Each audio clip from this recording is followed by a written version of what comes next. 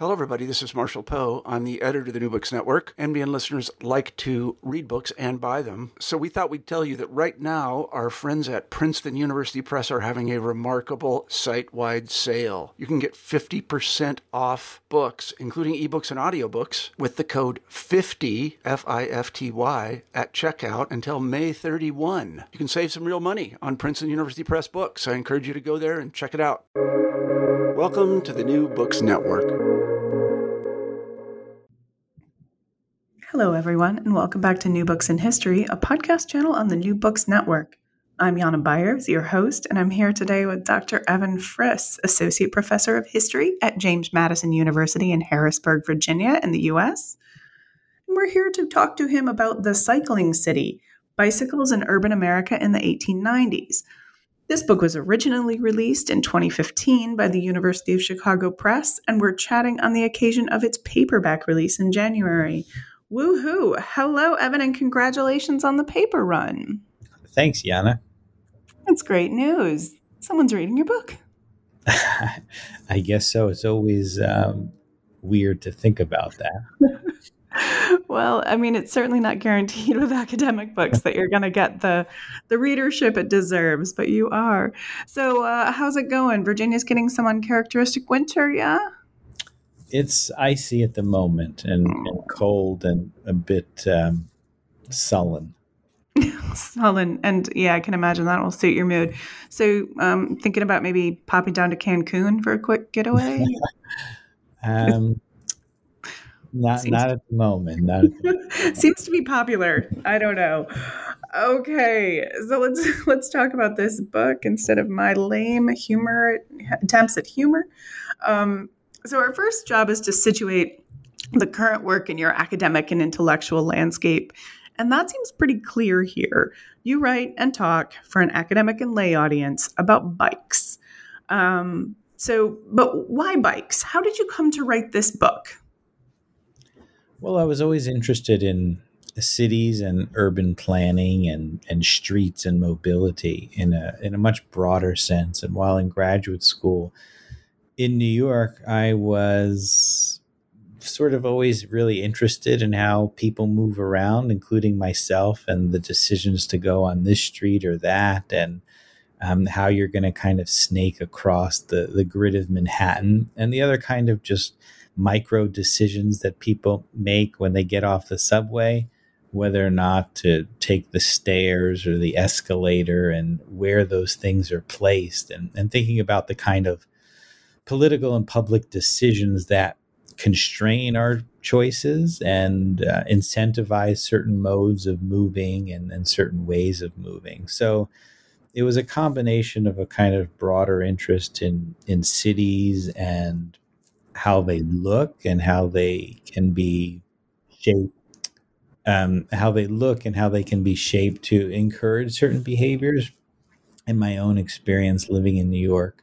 And I adopted a bicycle, an old early 1980s beat up yellow bike that I would pedal around and enjoyed using it as a means of transportation. And of course, naturally wondered, as many people do, why there weren't more people riding bicycles and why there weren't more bike lanes, and why American cities, even those that are very dense and in which most people commute very short distances, bicycles weren't more widely used as they were in where you are in Amsterdam.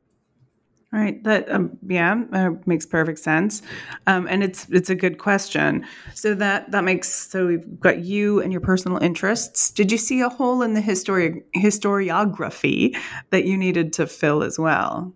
Well, there weren't many people writing about cycling. There was a kind of subculture or a group of historians.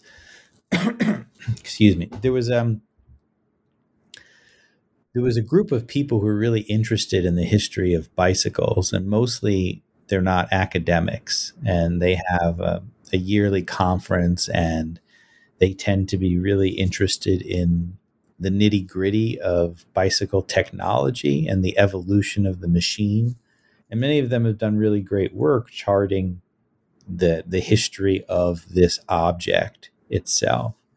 But there wasn't a lot about the kind of practice of cycling and how it affects, or how cyclists affected the urban landscape, and the ways in which cities had come to encourage or discourage cycling. And some of that, I think, is also just a fact of, we tend to write about what we're surrounded by. So again, in a world, in a country that isn't very devoted to cycling, maybe there was just less of an academic interest. So it wasn't so much that there were particular historiographical arguments or things to try and counter. It was more of an underdeveloped story that needed to be, I thought, expanded, and one that I thought might have some interest beyond academics, which always appealed to me, even while writing a dissertation. So that was the kind of impetus, and I didn't know what else to write about. I'd written a seminar paper in graduate school about this topic, and my advisor liked it. And when I was sort of not knowing how to move forward and trying to dream up all sorts of what I thought were revolutionary ideas for the dissertation, and couldn't find anything, he actually suggested going to this topic, and I hesitated for a while, but in the end, I think it was a good choice. Yeah. Good advisor there. Well, I mean, and it's not as if people don't care. As you just said, there's this group of people, and you've been published in a lot of places that aren't, that have a broader audience, that aren't particularly strictly academic.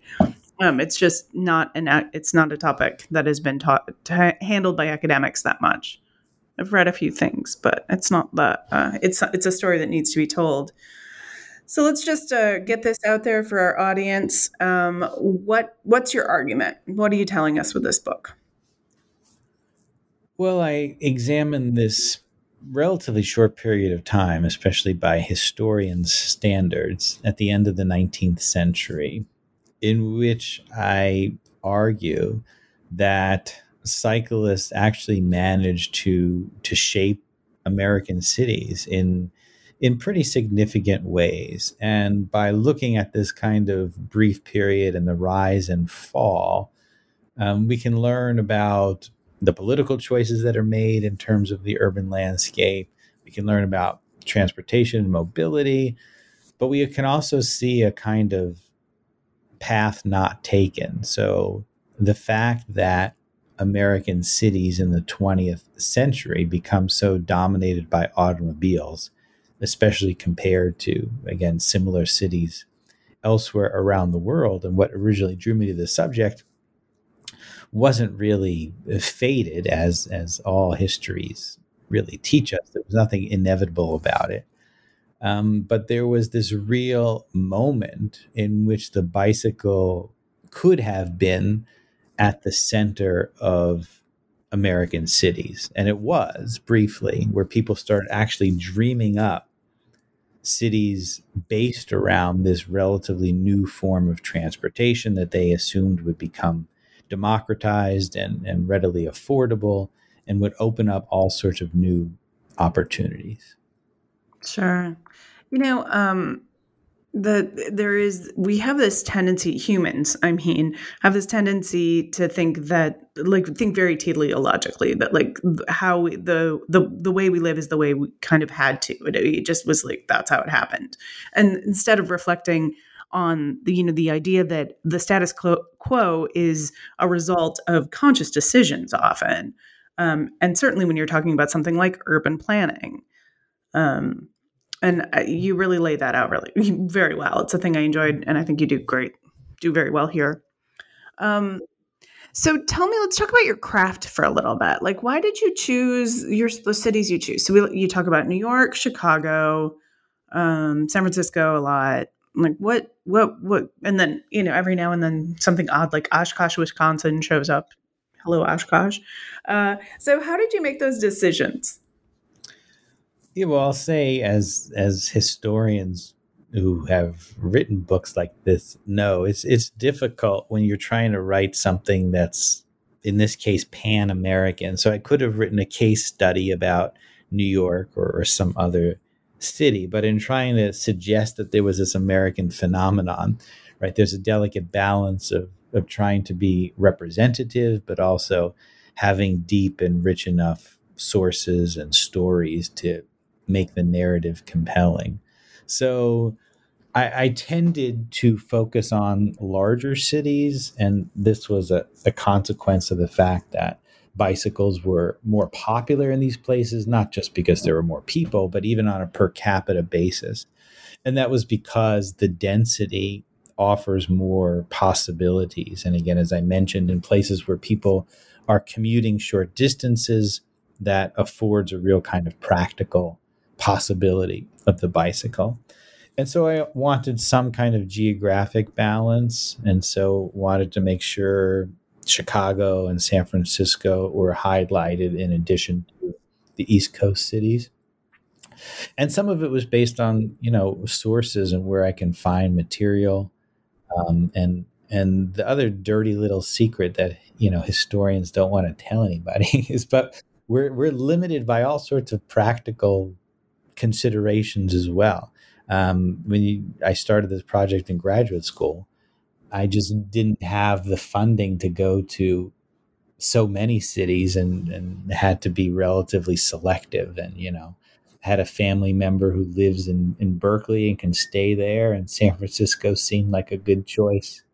And so be it. And so, yeah, that is a thing that comes up a lot when I'm talking to historians on this podcast. It's like, why did you pick this? Well, also because I could afford it is really common, especially for dissertations, first books. Why did I write about Venice because they have archives, duh. Yeah, that makes sense. So that leads me directly to where I want to go next, which is to talk about your sources. You have a pretty good variety. Tell us what you used.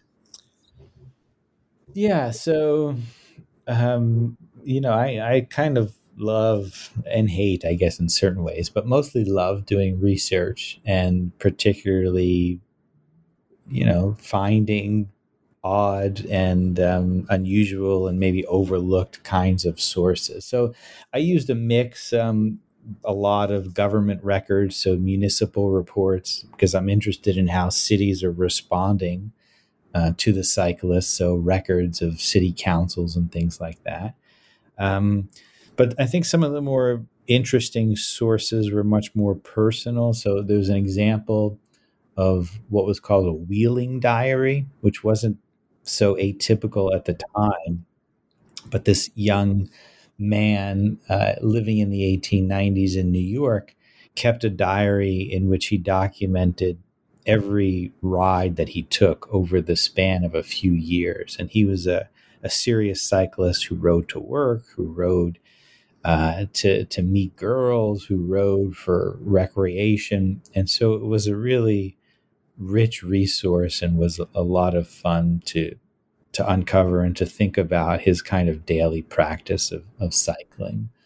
Another interesting source was a scrapbook in which a woman had been assembling all these clippings, and I'm pretty sure she paid someone a clipping service to send her basically anything written about bicycles anywhere. And this may be how Oshkosh and other places appear in the book, because all sorts of newspapers that haven't been digitized, I was able to find kind of one-off articles about cycling in these various places.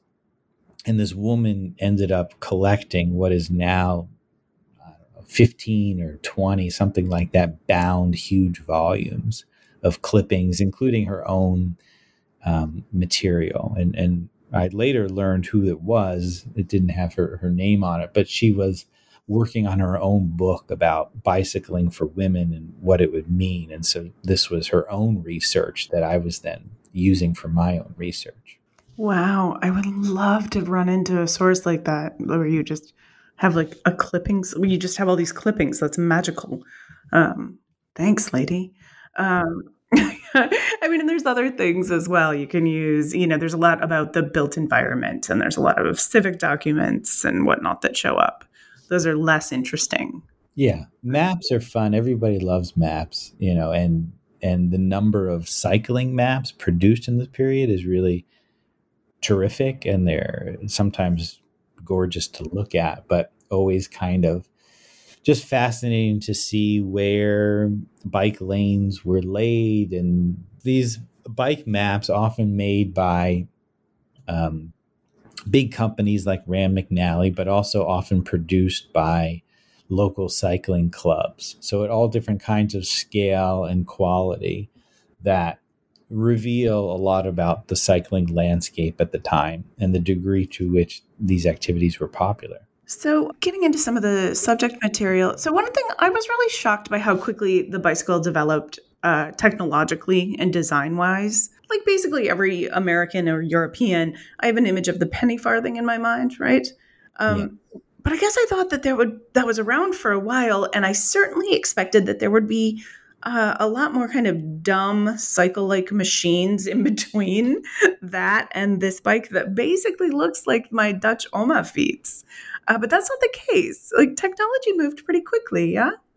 Yeah, there were a lot of weird, maybe you would call them dumb contraptions along the way, and bizarre ideas about bicycles that could, go in the water and fly, and all kinds of, absurd possibilities, and that bicycles would be used for all kinds of imaginative purposes. But it certainly evolved in fits and starts throughout the 19th century.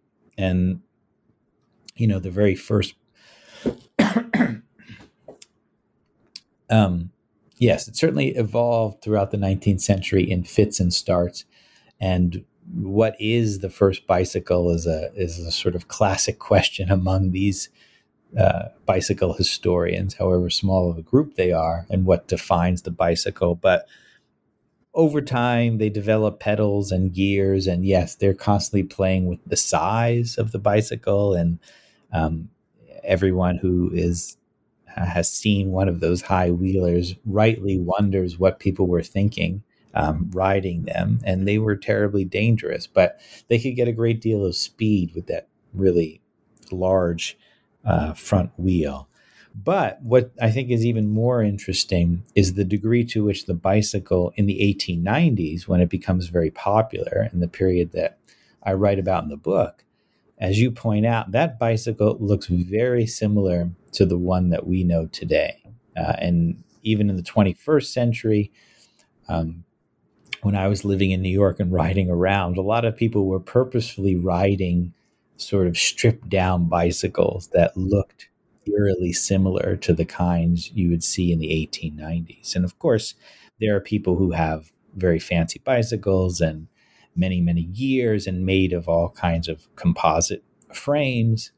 But for the most part, most people could hop on a bike made in the 1890s and get around just fine, and it wouldn't feel like an alien experience. Which, if you compare, like, if you put someone behind a car, right, or like the kind of motorized contraptions from even 50 years later, and a lot of people wouldn't be able to drive them at all. Exactly. Yeah, so that's a very interesting. Do you think how much of that is just like an attempt to find a demand, an attempt to meet the demand, like designing bikes? Like, what's the relationship? There's my question. What's the relationship between the development of this technology, the development of a bicycle that basically anyone can use, and the popularity of the bicycle? Yeah, there's the sort of modern bicycle was born from manufacturers who realized that all of the predecessors were capturing a relatively small, narrow slice of the market. And so the name for these bicycles, when they first emerged, they were called safety bicycles. And they were called safety bicycles to highlight and to contrast them with the high wheel bicycles, the penny farthings that you mentioned, that were deemed unbelievably dangerous, and understandably so. And those high wheel bicycles were basically recreational devices for young, athletic, rich men. And so some wise and thirsty capitalists arrived and said to themselves, well, maybe there can be a much bigger market for these things. We have to come up with a new design, of course, but also rebrand them in a way that can attract a much larger demographic beyond just men, beyond just young people, beyond just those looking for athletics and exercise and these kind of circus acts, but to think about the many different tools and the many different ways in which bicycles can be used. And the manufacturers, not surprisingly, become the biggest supporters of bicycles and often lean into these urban debates and politics where they back certain candidates who promise to build bike lanes, for example, and they back cycling clubs and all sorts of other measures to increase the popularity of cycling. Yeah, tell me a bit more about that, about the way that these first bike manufacturers manufacture a demand for the bike as well. So they lean heavily into advertising, and I say somewhere in the book, I can't remember the statistic, but bike ads are among or one of the two first or second leading advertisers in periodicals in the 1890s. So they flood the market with advertisements. And many of the advertisements really rely on an emotional appeal and kind of prefigure a much more modern form of advertising. Many of them are splashy, kind of colorful posters. They help back a number of new magazines, journals, and newspapers that are cycling specific. So they're, again, in this relatively short period, there end up being scores and scores of bike-centric news outlets and places for people to read about bikes. And those often have the backing of the big manufacturers. And they try and convince, as I mentioned, other kinds of people to become cyclists. And so, one example, the biggest manufacturer was called Pope. And this guy from Connecticut who started the Pope Manufacturing Company. And they would have contests sending out dolls to younger women and asking them to sort of weigh in about what the female cyclist should wear as a way to engage these customers, as a way to also learn about the market, but also as a way to have them think of themselves as cyclists one day. All right. And so they're trying to broaden the appeal of the cycle. And you open your second chapter by quoting some late 19th century media that would indicate that they've done it. So, and I'm going to read out some of these quotes, right? The bicycle is the most democratic of machines. Old and young, rich and poor, men and women, boys and girls, all caught the bicycle fever. The bank president and the clerk, the society leader and the shop girl ride side by side. And then, more directly saying the same thing. As a social leveler, the bicycle has been unequaled. And finally, its use is confined to no class. So we're not even messing with metaphor there. We're straight to it. So obviously this isn't quite the story. But before you problematize the story for me, can you tell me ways it is true? How is cycling available to the masses? Well, there was really no other form of private transportation that was available to even what we might call the middle class today. So, of course, there were forms of public transportation, streetcars and such, developing, and cabs driven by horses. But very few people owned their own horse. And so if you were living in a city, you were dependent on walking or taking some form of public transportation. And the bicycle really was the first tool to enable independent private mobility by many of the people who became cyclists, in the millions of Americans who newly became cyclists in the 1890s. So for many of them, it really did feel revolutionary and democratizing. And they all assumed that the bicycle would become the province of everybody in due time. And there was a very robust secondhand market where people were attracted to the latest models of bicycles and so would buy one each year and sell their old one back to the bike shop or on the sort of secondhand market. So there was opportunities to buy bicycles, even for those who couldn't afford the retail price. But now to problematize it, as you suggested, bicycles were still on the whole very expensive. A new bicycle at the time would often cost around $100, in 1890s money, which is many, many, many times more expensive than that, and much more expensive than a typical bicycle would be today, relatively. So this was certainly a practice and activity most engaged in initially by elites and the wealthy, and that eventually became accessible to the middle class, or what we might think of as that. But the real, of course, urban poor and much of the working class would never become cyclists. But they had hoped and imagined. And as much as the cycling city is a real phenomenon, that is, that cities begin to be remade, it's also an imagined phenomenon, that it's a period in time where a lot of Americans are dreaming up a new kind of city centered around the bicycle. And I don't think it's all hyperbolic and exaggerated. Some of the language in the press, of course, is. But I think a lot of people really believed and imagined and forecasted a new kind of American city, and hoped that the bicycle was a remedy to many of the urban ills that they were facing at the time. Let's talk about Black cyclists. There are Black cyclists, and many, yeah?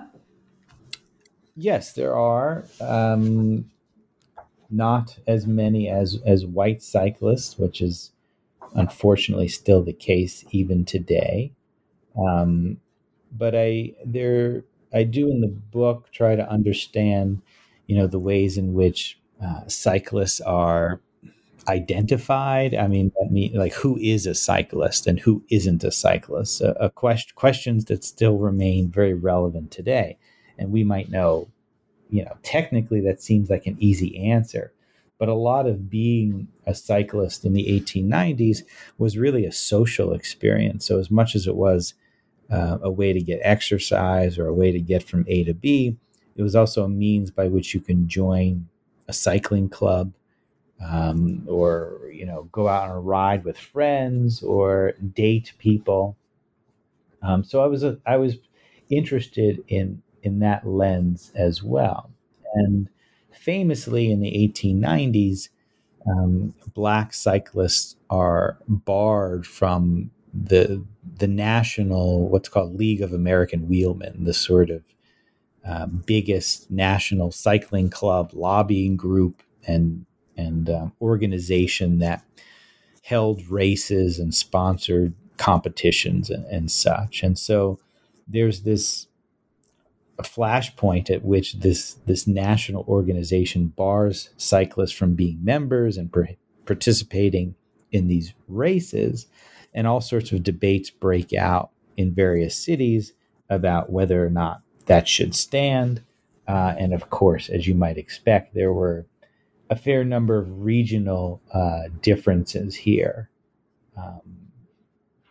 And there were people, Black Americans included, as well as some immigrant groups, who articulated the bicycle as a potential emancipatory tool, or who saw in it, as some women did, an empowering device, a device that might, in some, maybe it was more of a metaphor than literal, but not always. A way to experience new places, a way to possibly achieve some semblance of liberation. It felt like a liberating experience for a lot of people and is described that way, described in those terms quite often. Yeah, one of the themes that comes through with the marketing, with the images you've got that you bring into the book, is that you have this kind of image of a cyclist, and they're young, carefree, well dressed, wealthy-ish. They have leisure time to cycle out for a picnic and look good while doing it. And there's a lot of people who might need cycling for transportation who aren't fitting in that mold. So that's the idea of a cyclist.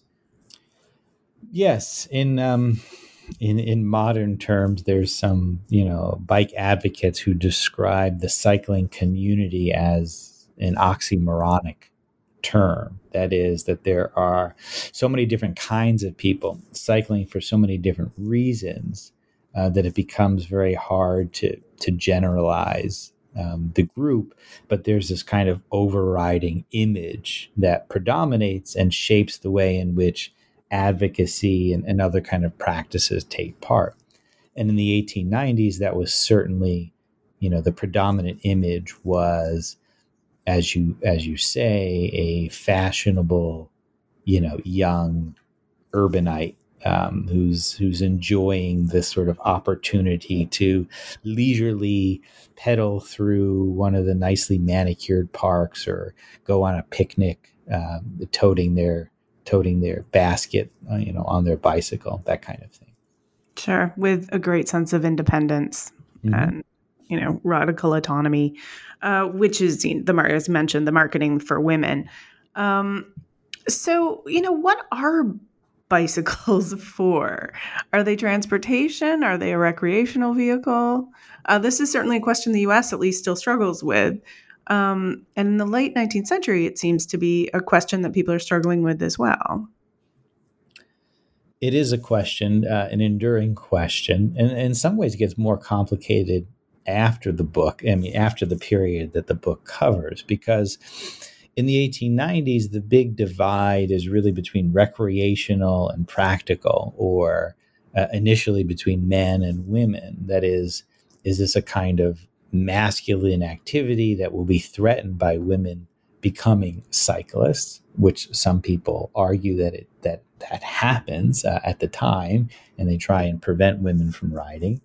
But for the most part, most people in the 19th century are riding for recreation. And even within recreation, there are many different ways in which they're doing that. Some people are engaging in very long distance rides and bike touring and seeing the countryside.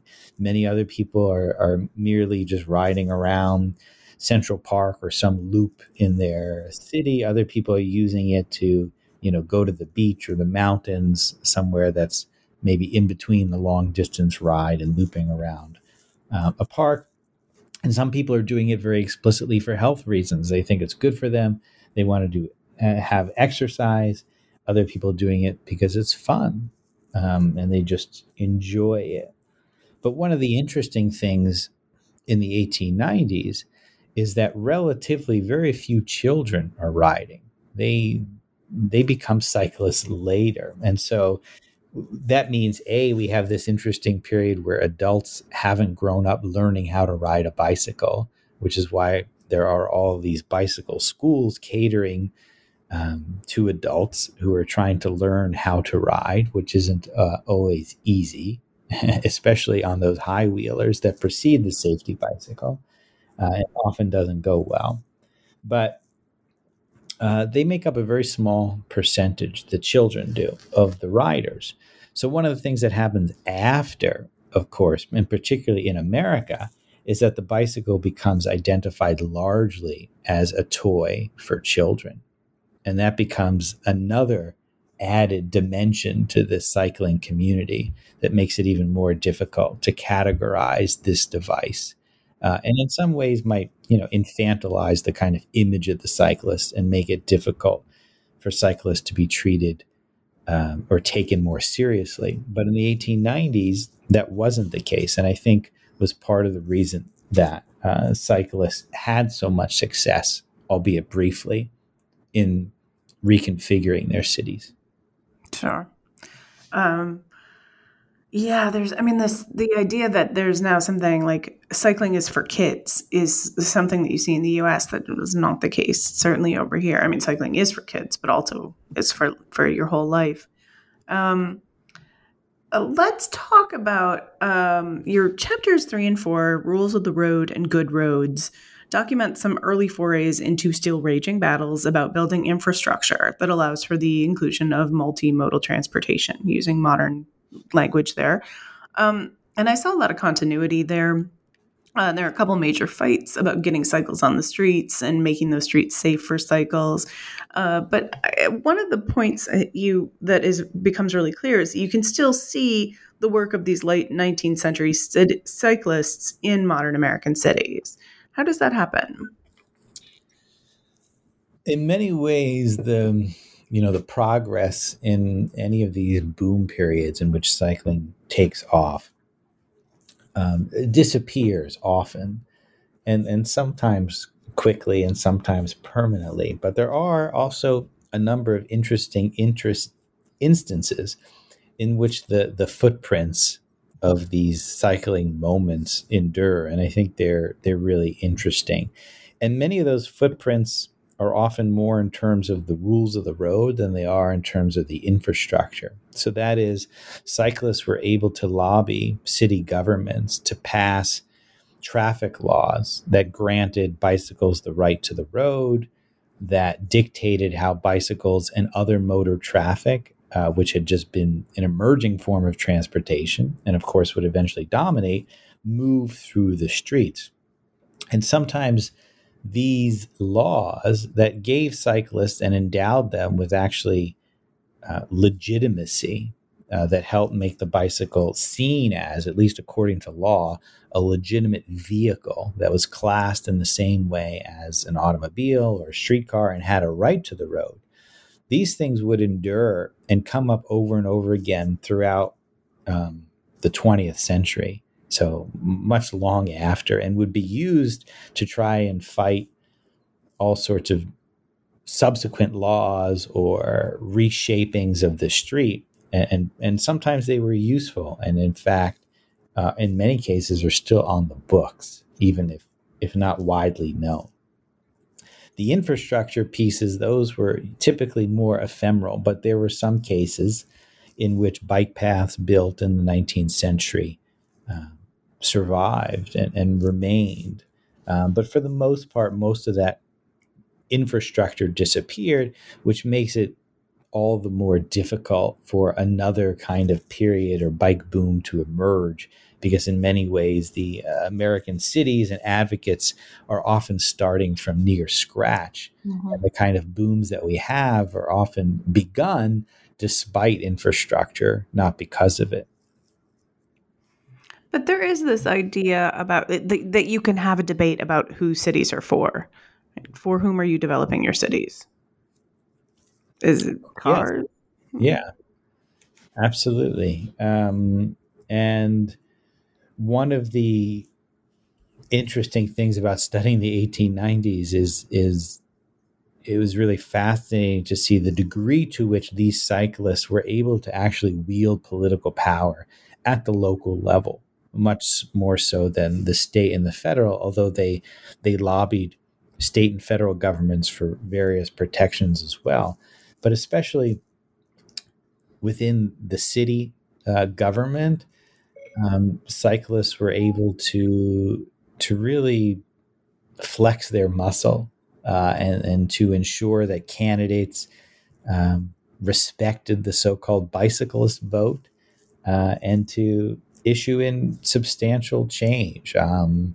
When city governments balked at paving streets, for example, because it was too expensive to asphalt, they would often agree to pave a 3-foot wide asphalt strip running along the gutter that was essentially a bike lane, but was really just paving a road for bicyclists and leaving the rest of the road unpaved.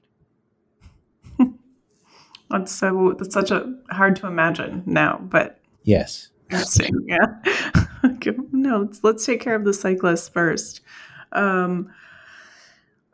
This was another thing I think our readers will find very interesting when they read, or our listeners will find interesting when they become your readers, is how much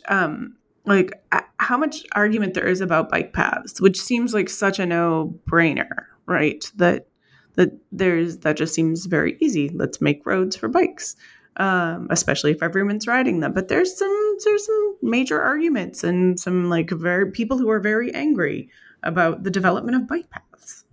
And one of the most interesting aspects of that debate is the degree to which it fractures the cyclists themselves.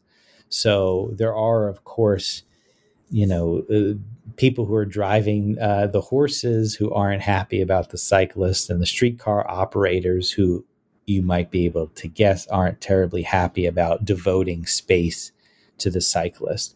But the cyclists themselves in the 1890s, and this persists for a while as well, aren't sure about where they belong on the street.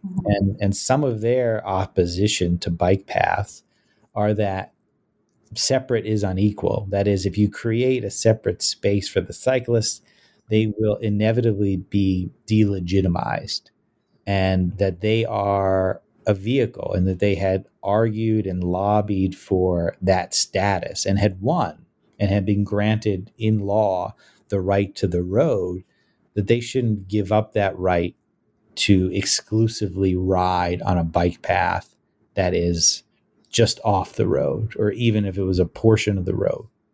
And so many of the cyclists said, well, you can build all the bike paths you want, but you can't keep us also off the main road. And some of these new bike paths came with the explicit mandate that cyclists were only allowed on the bike path when there was a path available. And these became very heated discussions, and splintered to some degree these fledgling bike advocacy groups. Yeah. Back to that ongoing discussion through the book about what the cycle is for and what the cycle means in this period, kind of in the imagination. So, what happened? No spoilers here. Everybody knows what happened. Why are there's so few normal humans whizzing through America's urban spaces on bicycles today? Why did Americans stop riding?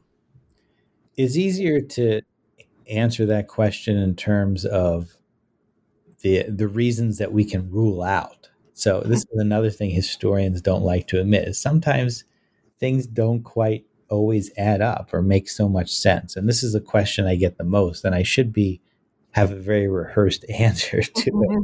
But when I was doing the research for it, it was difficult to prove beyond a reasonable doubt the reason why. But I can tell you this: it wasn't because of the automobile, which is usually the prime suspect here. Sure, yeah. And that answer is relatively easy to rule out, because automobiles don't become popular for another 20 years plus in the United States. Very, very few people are riding in cars. They don't put their bicycle away or sell them in order to buy a car or get in the back seat of the car. But to problematize that, as historians like to do, there was some of the kind of excitement and innovation of the bicycle that may have been sapped by the sort of looming presence of the automobile. Even if people weren't getting in them and buying in them, there was still this sense that maybe something would supplant the bicycle as this kind of technological marvel. So maybe it played a small role in terms of that. Another reason why it is not is, people like to say American cities are hilly or the weather's bad.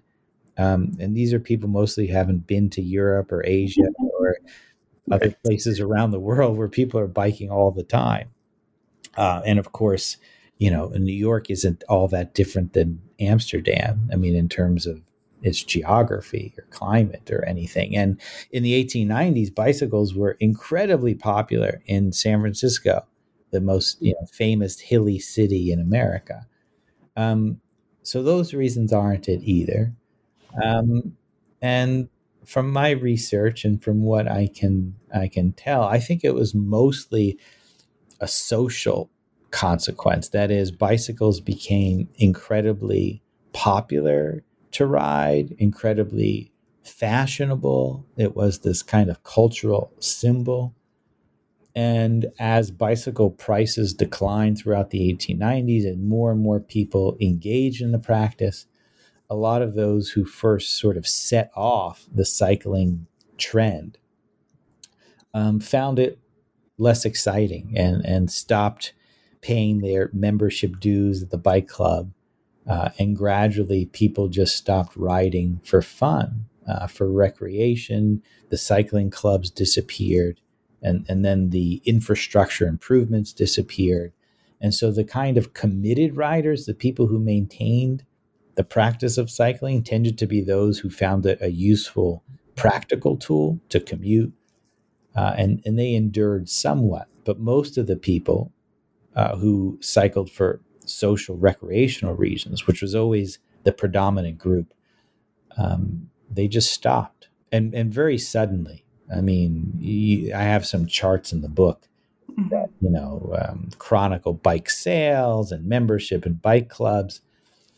I mean, it just completely falls off over the course of a couple of years at the end of the 1890s. So it is an incredibly popular, hugely popular fad, and then it's not popular anymore. I for some reason I bristle at the word fad. I'm not sure why. I get that. Because it does come back, in other periods, and people are still riding them today, in a way that, I don't know, Beanie Babies or hula hoops or whatever. There is this kind of what people in the 1890s America were imagining doesn't prove to be sort of impossible because it becomes realized in other places around the world, and to some degree remains part of what many urbanists and urban planners are calling for today. So it has, the bicycle has remained a fixture of America in a way. It's been subdued, and it's had these periods of booms and busts. But in that way, it's different from what I think we think of when we usually think of a fad, something that just comes and goes and isn't really meaningful after. Well, and it remains meaningful, certainly. And America's cities are definitely, there is a rise in popularity in cycling in America's cities for certain. Yes, and they're riding the same thing that's been around for over 130 years. Which you put in your epilogue, that this drop off isn't the end of the story. And so in the 21st century, we've seen a kind of bicycle renaissance begun in the name of sustainability and as a tool to fight climate change and global warming, but also as a tool to make cities more livable. So aside from just preventing flooding and such, there's also been, in this kind of urban moment of the 21st century, right? People who are getting driver's licenses later in life or never, more people moving to cities and wanting the kind of convenience of work and leisure close and walkable and public transit. And this is, of course, all before the pandemic. There was this movement and bike share programs, all sorts of innovative street designs to try and catch up to other cities around the world. And then the pandemic itself has made some cities rethink and recast their own streets to open them up for outdoor dining, to pedestrianize them as motor traffic declined, and to think about how better to use this space, this tremendous piece of real estate in cities that have huge populations, and is having them dedicated to cars, the best use, not just in terms of environmental damage, but also in terms of creating a livable social city. And many advocates are seeing a role for the bicycle in a more idealized city of the future. So bicycles are in one way this kind of relic and antique device, and we can picture these high wheelers and people with mustaches riding them and their hats and whatnot. But it's also a device that we think of as futuristic, and in any kind of rendering of a future city in which we think about creating a more harmonious, livable, sustainable, ideal city drawn by architects or planners, you'll see the bicycle there as, absolutely, yeah, as the symbol. And this important symbol of like new technology as well. That's interesting. I mean, I could ask you about the next 100 years or so, because in the interval between the original publication of The Cycling City and today, you've published another book on bicycles, a 200-year history of cycling in New York City, from Columbia University Press in 2019. Congratulations on that as well. It's waiting for me on my Kindle. Thank you. But I'm not going to ask you about that. It's a different book. So that's done. That's in the bag. What is next? What are you working on now? Well, initially I was hesitant to write about bicycles to begin with, as I mentioned. And then I wrote one book. And then I wrote two books, which is a story of how one's career can be shaped by what one chooses to write their first book about. But I think two books, and I also curated a museum exhibition, which was related to the last book at the Museum of the City of New York. I think that's enough about bicycles. So we haven't had any terrible puns during this interview, so I'll start on that. To hop off the saddle here, to change gears, it's time to nice. to chart a different path, and no more bicycles. So I'm currently working on a book. I still think of it as kind of an urban subject, but it's very different. But I'm working on a book about the history of American bookshops and as important institutions that also have had their own rise and fall. Yeah, absolutely. The rise and fall of the American bookshop.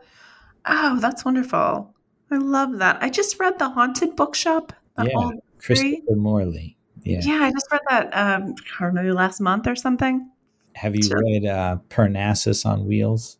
I have not. Okay, that's the sort of predecessor to that book, also by Christopher Morley, and also about a bookshop, and a really fun little novella that I would recommend.